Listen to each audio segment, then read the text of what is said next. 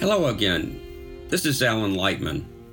Our three-part public TV series, Searching Our Quest for Meaning in the Age of Science, continues premiering on PBS stations nationwide and remains accessible on pbs.org through May 2023. After that, many stations will offer the series to members in their Passport collection. My on-camera conversations for Searching captured some fascinating material from a diverse cast of characters: Nobel laureates, MacArthur geniuses, leading researchers in biology, neuroscience, physics, and astronomy, plus philosophers, ethicists, a rabbi, the Dalai Lama, and a humanoid robot. These podcasts share more of that material than we could include in the broadcast series. And I'm happy to acknowledge that both the series and these podcasts are made possible by a grant from the John Templeton Foundation. This podcast takes us to CERN, the giant particle accelerator near Geneva, on the border between France and Switzerland. Since the detectors were being upgraded when we visited, and no beams of protons were whizzing around the 27-kilometer ring, we were able to travel deep underground and see into the guts of this massive machine. But just as important was meeting with many of the people who make CERN operate: theorists, experimenters, and engineers. You'll be hearing from four of them, including CERN's Director-General, Fabiola Gianotti. Some key areas at CERN were incredibly noisy, with no chance to turn anything off. But as Fabiola Gianotti says, that's what you get when your research involves huge and very powerful machines. I find this adventure that is not only a scientific adventure, but also a human adventure. I was lucky enough to take an elevator down into the CMS service pit with Andres Delannoy. CMS stands for Compact Muon Solenoid Detector. So this is the main elevator, and as you can see, it currently is on the third level. So it's all the way down to what we call the surface of the experiment, and it's about 97 meters underground. So one of the questions that we get a lot is, why is the detector so deep underground? One of the reasons you might imagine that the detector is so far underground is perhaps to shield from cosmic rays, which I think you know quite a bit about. But as a matter of fact, cosmic rays have no problem going through 100 meters of Earth. They go through just fine. And in fact, we use those cosmic rays for things such as alignment of the detector components. But the real reason that we need to have our detector so deep underground is because this is where the bedrock in this area is. And keep in mind that our detector is about twice as heavy as the Eiffel Tower. So we really need to sit on the bedrock. In fact, the soil in this area is very wet. There's actually running water under our feet. And this had implications for the construction of the project. When they were digging the shafts to lower the detector, they had to freeze the soil, literally freeze this running water underground in order to build these shafts. And that also had impacts in terms of the cost of the experiment and a lot of constraints regarding that. So we're going to go into the elevator. I have to just go ahead and close the doors over here. So one of the things that's also interesting, you can see from the schedule here, that we are about to get the first beams in 33 months. So the LHC has been in, for the last 3 years or so, we've been in a period of maintenance and upgrade. So we're very much, at the very start of the new beams. So this will be the first beam around the machine since, a couple of years ago. And we're getting as much as we can ready. There's going to be about 2 weeks of this, what we call beam test. And we're going to see the first, let's say, preliminary collisions. These are not really meant to be used to study the data, let's say. They're just used to, get all of the machines up to speed, all of the detectors up to speed. So this is an exciting time. Absolutely. Starting after a couple of years. Yeah, so this is very exciting for everyone in the collaboration. There's many things that we have been working towards. Let's say when I mentioned upgrades and also maintenance, this means that parts of the detector have been taken apart, it's gone up to the surface, and maybe electronics have been replaced as part of the muon system. So there is actually a new muon system that has been installed, what we call the GEMS. We have worked towards more planning towards the future. So for example, the pixel detector is the innermost part of our detector, and it really receives the most radiation. That means that it has a limited lifetime. So we're currently in the second generation pixel detector, and we are expected to install a third generation pixel detector for what we call the high luminosity LHC. So this won't happen for more than 5 years, but already we have replaced the beam pipe, which is when the protons come in from one direction and then the other, they travel inside of this beam pipe, which is kept at a vacuum and under very, very strict and very careful conditions. So that was replaced with one with a smaller diameter, because when the pixel detector does get replaced, it will be so close to the beam pipe that we need a smaller diameter one to accommodate everything. So this whole facility is called CMS, and, yes. And that's my understanding is that stands for Compact Muon Solenoid. Exactly. What is a solenoid? So a solenoid is essentially a specific kind of magnet. And in the case of CMS, it is a superconducting magnet that generates a very powerful magnetic field. But the solenoid has to do with the shape, and it has to do with the kind of magnetic field that it generates. Now, to elaborate a little bit more, the solenoid is one of the very crucial and principal parts of the detector. And the reason is when we have these collisions, if you have charged particles that are produced, then they will bend under this magnetic field. And when they have very high energies, these particles that are produced, they will travel more in a straight direction. What I'm trying to say is that the curvature of the charged particles depends on their momentum, right? So if you have a very energetic particle, it will travel almost straight. But the magnetic field can literally help us determine the momentum of the particles. So you can measure the momentum by how much the curve bends, the trajectory bends in the magnetic field. Right, and to tell you a bit more, the name compact, it's almost, if you were to see the detector, it is massive. So it's not a small detector. What it means when we say compact, it is small with respect to its weight. It's very dense, right? If you compare it to Atlas, it's almost half the size, but it is twice the weight. And it is, compared to the Eiffel Tower, for example, Atlas weighs about the same as the Eiffel Tower. CMS weighs twice as much. So we're talking about 14,000 tons. And muon is also part of the name for CMS. And this, the muon, as you probably know, is let's say a cousin or is related to the electron, but it's a heavier particle. It's about 200 times heavier than the electron. And in CMS, we've built a large part of the detector is dedicated to the measurement of these muons. As a matter of fact, essentially the entire detector fits inside of the solenoid. I mentioned it's a 6-meter inner diameter, so all of the major systems that measure particles are within that volume. Outside of that is basically all dedicated to measuring muons. And muons are really hard to stop. They have this higher momentum. So in order to slow them down, we need a lot of mass. And we use steel to slow down the muons and then have active layers of detector to measure the trajectory of these muons. And to give you a sense, this steel also is part of the magnetic system. It's a return yoke, as we call it.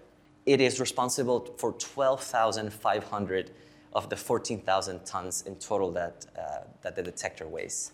Let's keep going. So this is one area where I think here you really get a sense of how far deep underground we are. If you work really hard, you might be able to see the surface, but it's really difficult. So I think the only way you can do it is if you get extremely close to this fence and you look directly up, you can see all the way to the top. And this is currently, I think, 87 meters underground. Now, you see that on the floor here, there is this the steel, let's say, floor. Underneath is where the actual detector is. It's actually directly below and then towards this direction.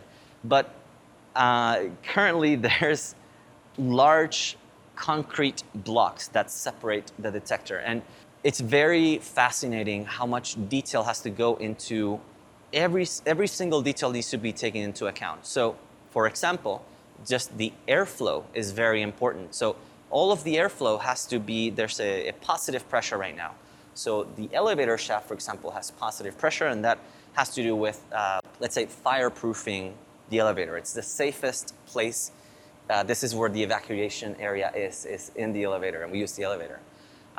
But it also means that all of the air has to go into the experimental cavern, and furthermore, there's airflow going into the LHC tunnel.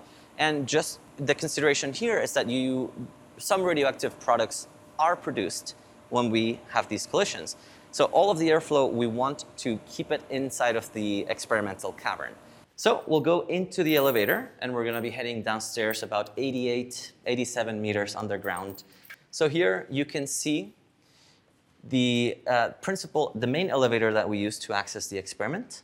And we're going to go down to the -2 level. I mentioned that we had this period of upgrade and maintenance, and the detector has undergone a lot of work, and this large collaboration has been in charge of upgrading different parts of the detector. We have, working our way from the innermost part of the detector, we have replaced the beam pipe, which is where the particles travel and they collide in. That beam pipe has been replaced with a beam pipe of smaller diameter. Now, we also, working our way around that, we have many different systems that are enclosed in the superconducting solenoid. And in fact, most of our detector fits inside of that superconducting solenoid. So that magnet, which is a very, very powerful magnet, generating about 3.8 Tesla, so it's like 100,000 times more magnetic field, a higher magnetic field than the Earth's magnetic field. Back on the surface, I spoke more with Fabiola Gianotti. It's always struck me as a kind of poetic irony that to search for the smallest particles in nature, we need the biggest machines. Yes. Why is that? Well, because if you want to look at the fundamental constituent of matters, you need a lot of energy. And to produce a lot of energy, you need big machines. So in our case, this is done by accelerating beams of particles, for instance, beams of protons in the Large Hadron Collider, at the highest possible energies, where the limitation comes from the available technology, and then to smash them. And through this collision, we are going to scrutinize matter at the level of the most elementary constituents, so the so-called elementary particles, which cannot be cut into smaller pieces. So if you want to study human cell, a tabletop microscope is enough. If you want to study the fundamental constituents of matter, you need a 27-kilometer ring filled with technology. I asked theorist Dorota Grabowska whether she thought there was a limit to how small a size CERN might see. So, you're a theorist, and you've probably thought a lot about whether there's a limit to how far we can go in finding fundamental physics, new particles. I mean, I know there's the Planck at the bottom, but do you think we're going to find things before we get to Planck? Interesting. Yeah, so I generally think of the Planck as the upper limit, not the bottom, though it doesn't really make a difference. It's a good question, because we don't really know. I mean, we have things that we don't understand. We have things that are in some sense missing from our understanding of particle physics. But whether we'll find it before the Planck scale is an open question, because we don't really have a rule that the universe has to behave this way or that way. We have beautiful theories that have been proven incorrect. Like parity. Well, yeah, so parity is a great example, right? So everyone used to think that there's no reason for the universe to treat left versus right any differently. And then someone did an experiment looking at the radioactive decay of cobalt-60, and it turns out not only is it violated, but it's maximally violated. And so, of course, then we had the beautiful theory of electroweak interactions that came out of that. But now we're sort of in a little bit of a different regime where a lot of our experiments are sort of being consistent, at least within the standard model of particle physics, right? We haven't seen, a massive deviation from prediction within the LHC. Is that a problem for you? Some scientists like to see deviations. It gets them more excited. Yeah, it's good. It is an interesting question because in some sense, things turning out not the way you expected and having a puzzle to work out is always more exciting than just, in some sense, confirming what you already know. And we're kind of in this awkward situation where we don't really know what's around the corner. There could be new physics just around the corner, or there might not be. And that's sort of really hard as a scientist, there's the question of, where do we put our energy? Where do we kind of look for these new things? Because we know that there's something out there, we just don't know where it is. So you might have to build a CERN that's 3 times larger to find the next level of unknown physics. Yeah, or more, or potentially look in different ways, right? So if we go away from thinking about the standard model and thinking about collider physics, but instead ask the question about dark matter, right? Dark matter is something that we know is out there. We see deviations in the galaxy rotation curves. We see the effects of dark matter in the cosmic microwave background. And then we can ask, okay, well, we see this, so there's something that we're missing. Where could we look for it? Where could we find it? What could it be? But it might not be a particle accelerator where we find it. Exactly, right? And so this is the amazing thing, is we have very little information about dark matter that isn't from the gravity side. And that actually gives us very weak constraints on its mass. Mm-hmm. So you can ask, how light could the lightest dark matter object be? And the answer is, well, it has to fit inside a galaxy. And that's something like 27 orders of magnitude lighter than the electron, maybe even more. I think it might be something like 33. And you can say, okay, well, that's the lower limit on its mass. What is its upper limit? Well, it could be primordial black holes. It could be these sort of macroscopic black holes, and that can be up to 1,000 times the solar mass. That's 90 orders of magnitude that we have to cover. And you can't use the same sort of experiments to look for both. You can't use the same experiment that's looking for primordial black holes to look for the sort of ultralight dark matter. Yeah. And so we're kind of at this point in at least sort of an astroparticle and sort of dark matter exploration that we're really having to be creative and kind of trying a bunch of different things because we no longer have good hints of where to look. Fabiola Gianotti. I'm sure you know that some leading physicists have hypothesized that there exists a final theory or an ultimate Lagrangian. And once we have that, no further approximations will be needed. We'll have the final thing. Do you think there is a final theory?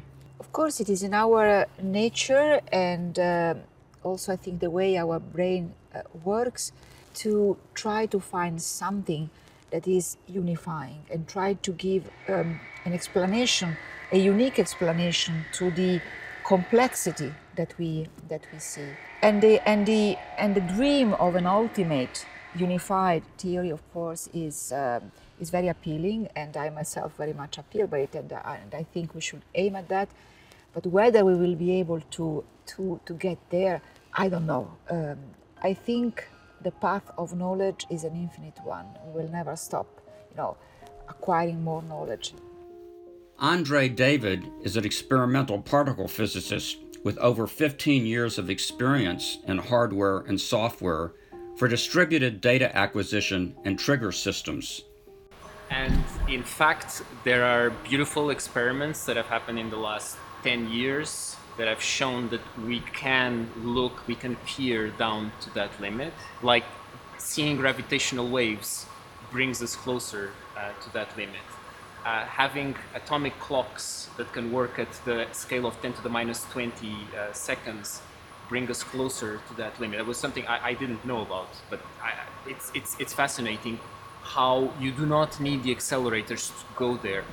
The question is, what do you have, let's say, between 10 to the minus 32 and 10 to the minus 19? Is it just a big desert? Are electrons fundamental? Are quarks fundamental? Why is there only one Higgs particle up to now? I mean, why there is... I didn't know much about the Higgs boson before I joined CMS. And then I worked in the Higgs to diphoton channel. We found something. It's amazing. And as I learned more about this particle and its role, it is really, truly fascinating that in the standard model, you have one single field, one single concept, fulfilling two completely different roles. Because it takes care of this electroweak symmetry, very complicated thing, and at the same time, it is also responsible for the masses of quarks. Yes. And the best depiction I've seen of this was in a restaurant menu that had one of these early bird specials. And it depicted a couple who were clearly very thrifty, but it was the same actor portraying husband and the wife, just with a wig. So it's the same thing here. Why should we have only one Higgs boson? No idea. But the Higgs particle was predicted a long time ago. Yes? And my understanding is there aren't any concrete predictions besides the symmetry partners, the super partners. There aren't any specific predictions of particles between 10 to the minus 18 and 10 to the minus 33 at Planck. I am an experimentalist. I've dabbled in theory a bit because, you know, I like to understand things. Sure. As an experimentalist, I think my duty towards humanity is to explore nature and try to find out whatever it is that is in nature and get answers out of nature. You sound like a good experimenter. That's what experimenters always say. That, you know, you theorists work with pencil and paper, but we experimentalists find out what's really there. Yes, but the thing is that I heard many people saying, oh, supersymmetry should have been discovered in 1990 or 2000 at the Tevatron or 2010 at the... I'm sorry, it's when we build these things, we see what is in nature at those scales. Would it be great to have supersymmetry and supersymmetric particles coming out of all core? Yes, it would. It would give us a completely different view of what nature is like. But if they are not there, they are not there. So right. What we can do, and this is something that can continue to be done, is to more precisely measure what we already know to exist.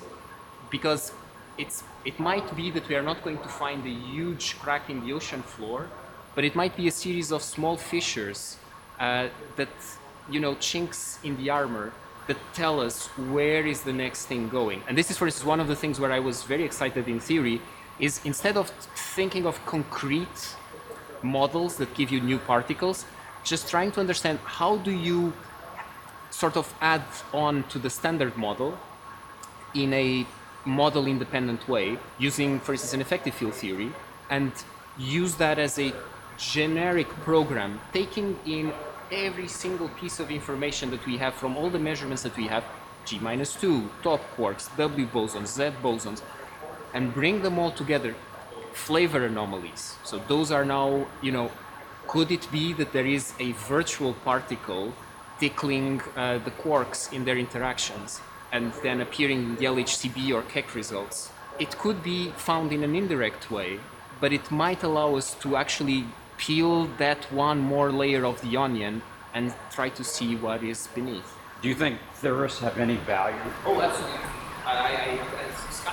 I'm a very fundamentalist experimentalist, but I don't think that we could live without it. Theory is like, it's like a lighthouse. Okay, so being Portuguese, I'm very attached to the maritime tradition.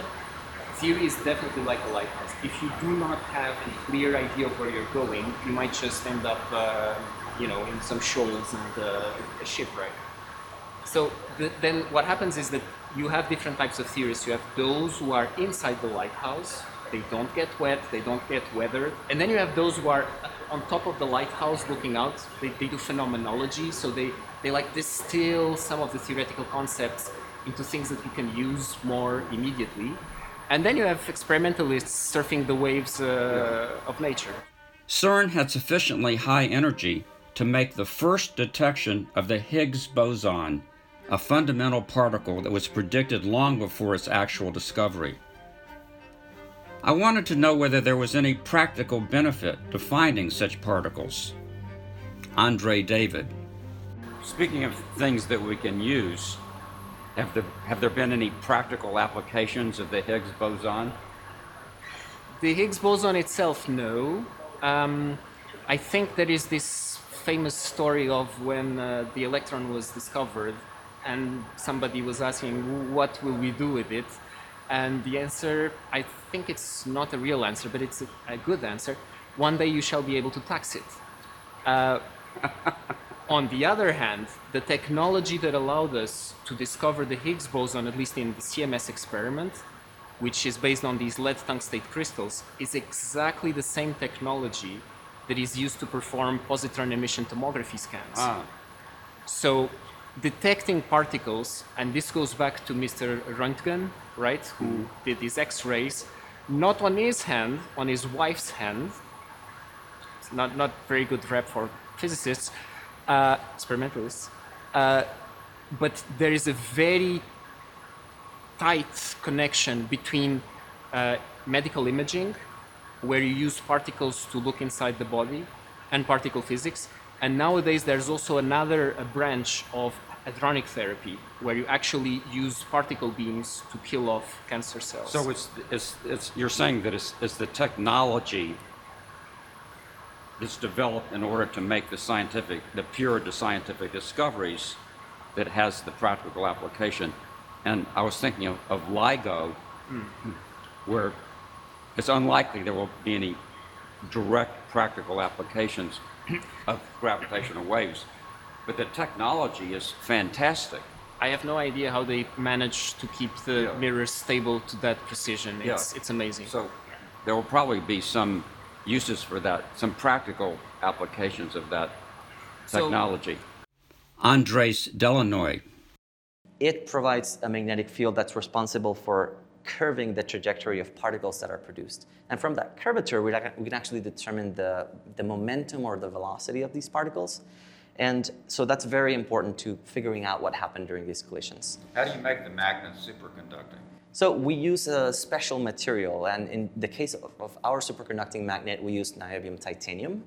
And this is a special kind of material that when you make it cold enough, and by cold enough I mean minus 266 degrees centigrade, or a couple of 2.7 Tesla or something like that, it has this quality where you can inject as much current through the material as you want, and it doesn't have any electrical resistance. Of course, I say you can inject as much current as you want, but that's not really quite true. There's a limit to how much magnetic field you can generate using this material. In fact, one of the leading, let's say, technologies that are developed here at CERN is material science, exactly with regards to the superconducting technology. That's a very interesting thing. I mean, a lot of people ask, like, is there any practical application to the research you do? And I would say maybe not directly, but indirectly, we have people working on these material science projects, and they'll come up with a new material that can be cheaper, easier to manufacture, and generate higher magnetic fields. And that can directly be used in medical imaging, for example. As you probably know, superconductors are routinely used in these kind of machines. That is certainly something that's very exciting and we're working towards. So here you can see the elevator shaft, and this is basically 100 meters, or let's say 90 meters, and you can almost see all the way to the top. This is, as I mentioned earlier, we are deep underground. One of the peculiarities I did not mention is that there is interesting laws regarding land use in France and Switzerland. So it's a bit different, but there's some kind of, I think in France, there's some kind of regulation where people own their land up to a certain depth. So it's very fortunate that the LHC is very deep underground, because it means that we didn't have to purchase the land in order to build the LHC. So from just looking up this shaft, this elevator shaft, you can really tell how much is involved, even just the civil engineering. These are big, big projects, and there's a lot involved that you would not even consider. So the detector itself is really, really large, but there's so many details about making these facilities and making them safe, for example. So one of the small details that is perhaps not appreciated, and it's not something you would immediately think about, is that you have to really take care, or you have to consider the airflow, right? And you want to make sure that all of the particulate, all of the any dust or anything like that can become radioactive stays in the cavern. And you also need to take into account all sorts of safety precautions. So all of this, lots of detail that has to go into the planning and the execution of this sort of facility. But for all the amazing instruments deployed at CERN, I was even more impressed by the commitment and passion of the people I met. Fabiola Gianotti. Physics at the cutting edge has changed a lot over the last century, where now it takes teams of very large numbers of scientists working on a project. It's not like the days of Rutherford, where just one person and a couple of assistants could discover the nucleus of an atom. These days, sometimes there are 100 names on a published paper. 1,000. 1,000, wow. So do you think that being just one cog on a big wheel, or being one person in a 1,000 authored paper, does that diminish the ambition of a young person? I don't think so. I've been a young person in one of these big experiments, and I've never saw my role as diminished because I was working with 1,000 of colleagues. The complexity of our endeavors and of our experiments and of the question that we are addressing really requires these people. It's not that these people are there just for decoration. They are necessary, and there is no way we can carry out these great projects, and there is no way we could have discovered the Higgs boson without the contribution of all these people, who of course have been contributed to different phases, to the construction, to the operation of the experiments, to the accelerator itself, to the data analysis. I find this adventure that is not only a scientific adventure, but also a human adventure. Andre David. You're mentioning hardware to some extent. Hardware. I like to think that wetware is also important. So it's I mentioned technology and you use it like this and like that, but the amount of people that go through this process of understanding how do you make such a thing work, how do you take care of zillions of channels of data, that sort of training is then what I think is the biggest benefit back into society, is people who are not afraid of dealing with so much data. Andres Delannoy. So the CMS collaboration has a total of something like 4,000 collaborators.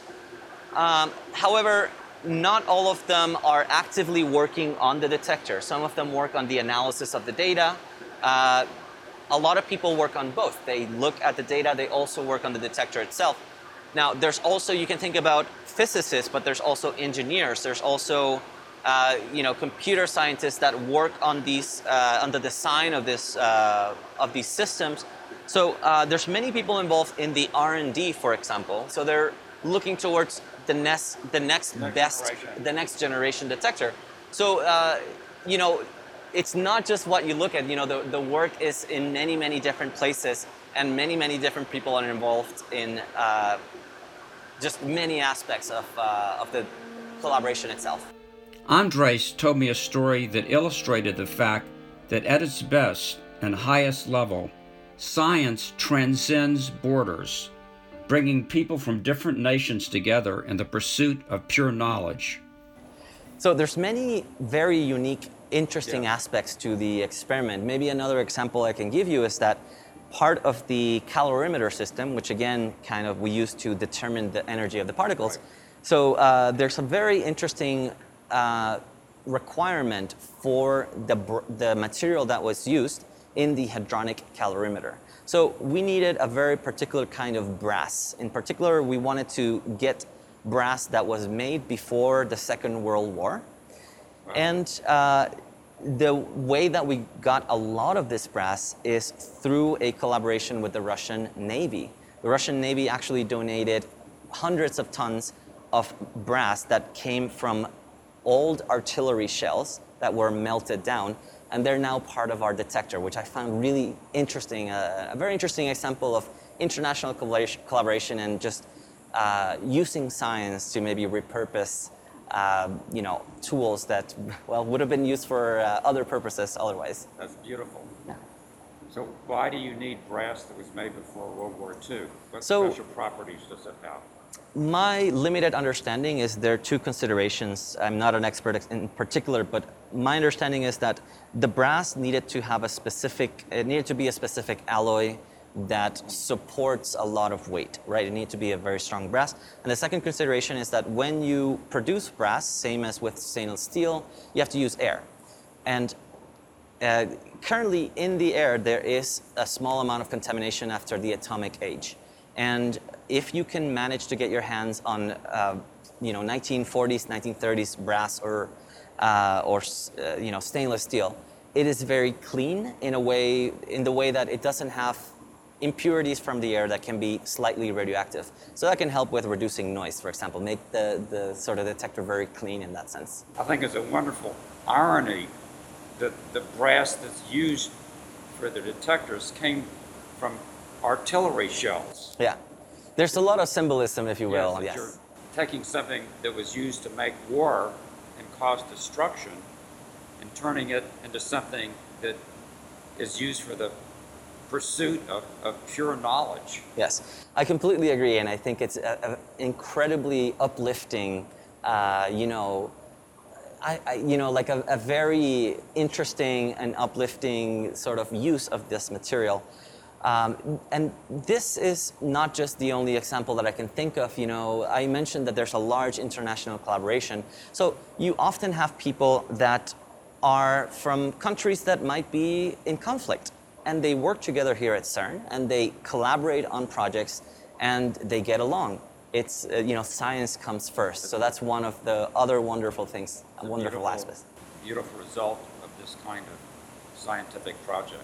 The huge scale of the instruments at CERN made me feel as if I was in some kind of high-tech cathedral.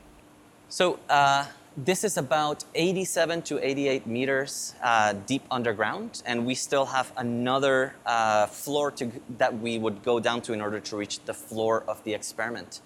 And in fact, everything is sort of large scale in this sort of facility. Our detector, the detector itself is very, very large. So you can imagine it as being about the size of a cathedral. It's a very large apparatus, and it's made up of many, many very sensitive and very delicate components, all designed and produced by hand by different institutions around the world. Dorota Grabowska.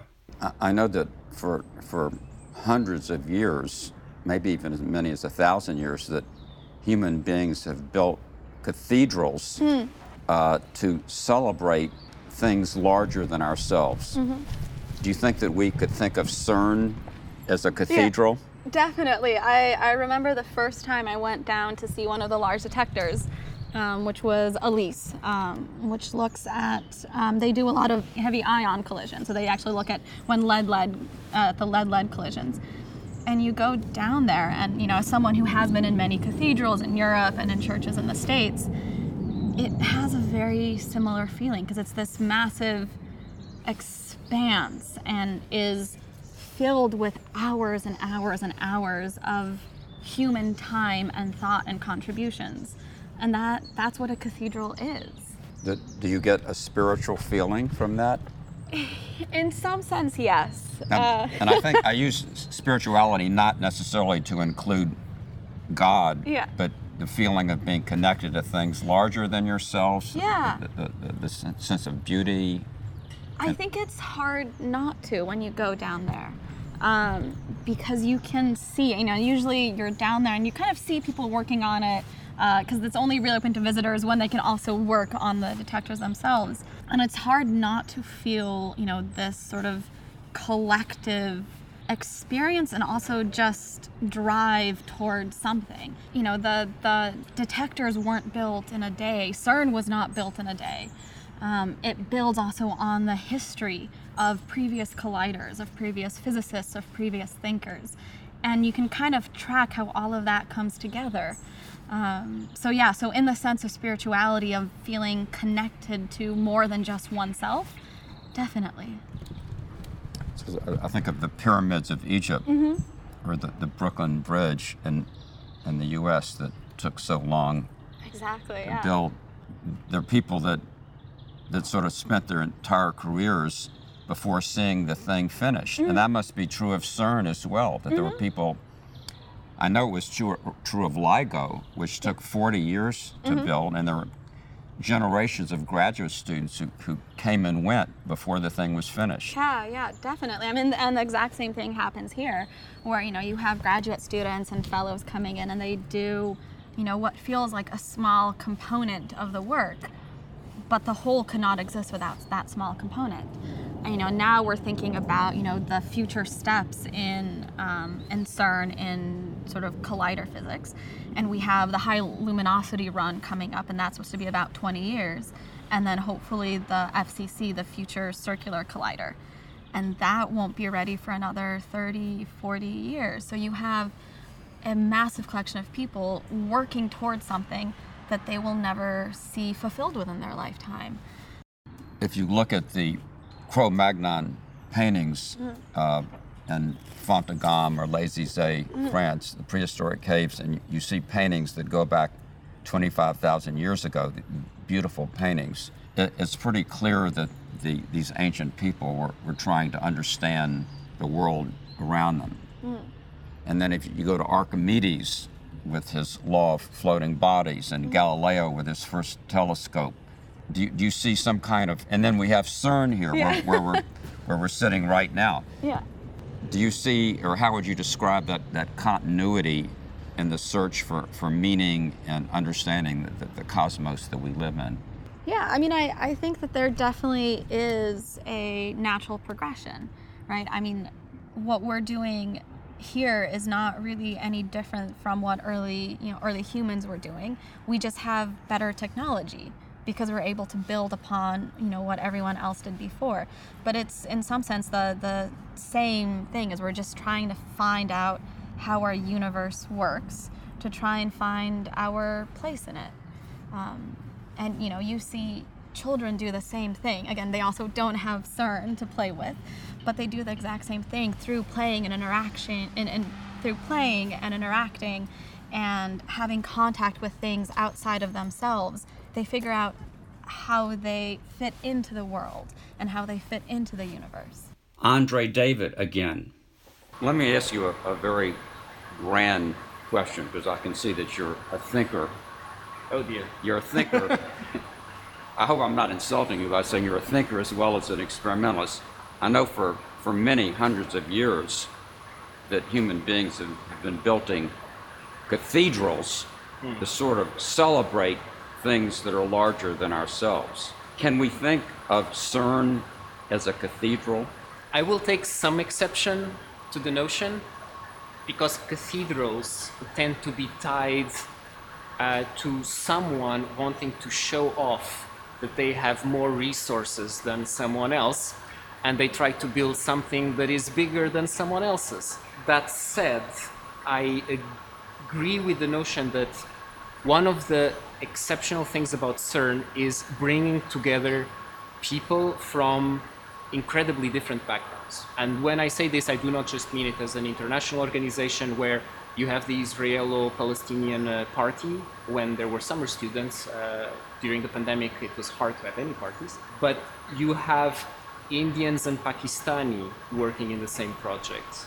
You have Taiwanese and Chinese working in the same project. You have people from the US, from East Asia, from the Middle East. People come together to achieve something. And it's not necessarily to show someone else that it's oh, we are better than you are, because it's bringing like everybody together. And when I say all walks of life, I do not just mean this international aspect. I mean, we have people who do procurement, who need to do it across hundreds of countries. At some point, there were different laws on how you paint a wall in the CERN site, because there was the Swiss side and the French side. And that required an agreement, a trilateral agreement, so that you could use the same stairs and the same harness instead of having to use different things. So is CERN a cathedral? I'm not sure. It's a work in progress. It's always changing. It's always adapting. And it's open to everyone. Not sure cathedrals are open to everyone. In our first TV program, I asked 4 researchers, including Fabiola, whether they would push a button if it could give them an answer to the most fundamental questions in their field. By chance, the 2 women, including Fabiola, said no, and the 2 men said yes. But in reality, there's no male-female divide in responses to this question. Here's how Dorota Grabowska responded. Let me ask you this question. Yeah. Suppose that you could push a button and the final theory would be presented to you. I mean, some omniscient being knew the final theory, and by pushing a button, it could be presented to you. Would you push the button? Yes, and I'll tell you why. Because just because you know the underlying theory doesn't mean you know everything about it. So we can take the example of the strong interactions of QCD, of quantum chromodynamics. And there we have the underlying theory. We have, the Yang-Mills gauge interactions, we have the fermions. And we can write it down, and it's, in some sense, a very simple theory, but it's a strongly interacting theory. And through all of these strong interactions, we get these beautiful collective phenomena. We get, the generation of mass in a massless theory. We get the birth of protons and neutrons and all of this nuclear physics that we still have a hard time explaining from a very simple underlying theory. So it's sort of like emergent phenomena. Exactly. Sometimes I've wondered whether the brain, our consciousness, is emergent phenomena, because we know how individual neurons work. The qualitative behavior of consciousness, where all the neurons are working together, is really not understood very well. Yeah, I think that would probably be a fair hypothesis. Because, you're right. We have some understanding of the basic building blocks. We even have some understanding of the communication. But then how we get everything coming out of it, that's, as you say, that's collective phenomena. That's emergence. It also reminds me of a game of chess, where you know how the individual pieces move, but there are an infinite number of chess games. Yeah. And even the grandmasters haven't played all of the possible games. Yeah. So maybe the final theory would be like that. Yeah, and even, we can go one step further from chess to Go, because chess has a finite one and Go has a finite one as well, but Go has even more possibilities, right? And so if we think about how many neurons we have in our brains and all of the possible communications that happen, then just because you know the underlying structure, underlying theory, we know how water works, we know that the atoms interact, we know how H2O looks, but then we get waves and shores and storms, and it's beautiful. As with all our conversations for the Searching series, I wanted to know how today's science might have changed our views of where we humans fit in the cosmos. Dorota Grabowska. Do you think that our place in the universe has gotten smaller and smaller? Copernicus said that the Earth is not the center of the solar system, and then Hubble and Henrietta Leavitt found that our solar system is just on the edge of an ordinary galaxy, and we're just one of billions of galaxies in the observable universe. Has modern science made us smaller and smaller? In some sense, yes, and in some sense, no. Because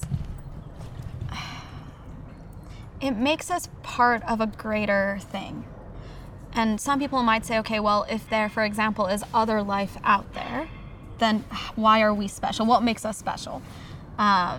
Though if there is no other life out there, then of course we're very special and you can ask why. But the sense of, that the only way that you can have meaning or the only way you can be special is if you are the only one, I think is not correct. And it comes back to this question you had about sort of the collaboration. If you are a scientist, one of 100 working on Atlas or CMS or even in theory, how can you, do you still feel like your work is important and meaningful? And if you think in an individual way, then it's hard to do that. But if you see it as part of the collective, then yes, it still has meaning. So I think it's really amazing that we have this massive, massive, massive universe. And yet at the same time, you and I get to have this conversation. Fabiola Gianotti. Do you think that the discoveries at CERN and other major physics laboratories has changed the way that we look at ourselves? Of course, we know that Darwin changed the way that we look at ourselves. Has physics, and particularly the physics done here, changed our conception of ourselves and how we fit into the universe? Yeah, I think so. Well, first of all, I must say the two big revolutions of the last century, quantum mechanics and general relativity, really give us a clear idea that we are of our limits, and as human beings, we are really a tiny part of this universe, and there is a full world out there in the big size of the universe, and at the same time there is a full world in the microscopic world of quantum mechanics. One can look at the history of science, especially in the last few hundred years, as developing both instruments and theoretical knowledge of a world that's far beyond our sense perception. One of the things we've learned, of course, relativity and quantum physics have been part of this, but all of the discoveries of X-rays and infrared that we can't see with our eyes, we are, with our sense perceptions, our human sense perceptions, we're seeing only a tiny fraction of the cosmos. In some ways, that's made us even smaller than our 2 meters size or whatever we are. Yeah, at the same time, the technology augmented us, if you want. So the technology has allowed us to reach limits and to explore worlds that without those instruments we will not have been able to do. So it's true. We have even a stronger awareness of our smallness, but at the same time, I think that all the accomplishment, the great technologies we develop, they are a demonstration of the ingenuity, of creativity, curiosity of these little human beings that, after all, are so clever. No, I don't think that the universe is fully rational, but I think it's part of our brain and the way we logically construct our view of nature and of the universe, that really would like to see something that is explained in a rational, logical, and coherent way. But I also like a little bit so. Well, I love what you said, that you hope that there's a slight irrational element in the universe. Much more fun. Much more fun. Thanks to media representative Sarah Charley and all the people we met at CERN. It was truly a privilege to visit Earth's largest scientific instrument. This podcast concludes our series of conversations edited down from the many hours of interviews we filmed for Searching. But we hope you'll use the materials and links on our website to continue your exploration of the people, places, and ideas we present in our programs. Thanks also to all of you for listening. For Searching, our quest for meaning in the age of science, this is Alan Lightman, signing off.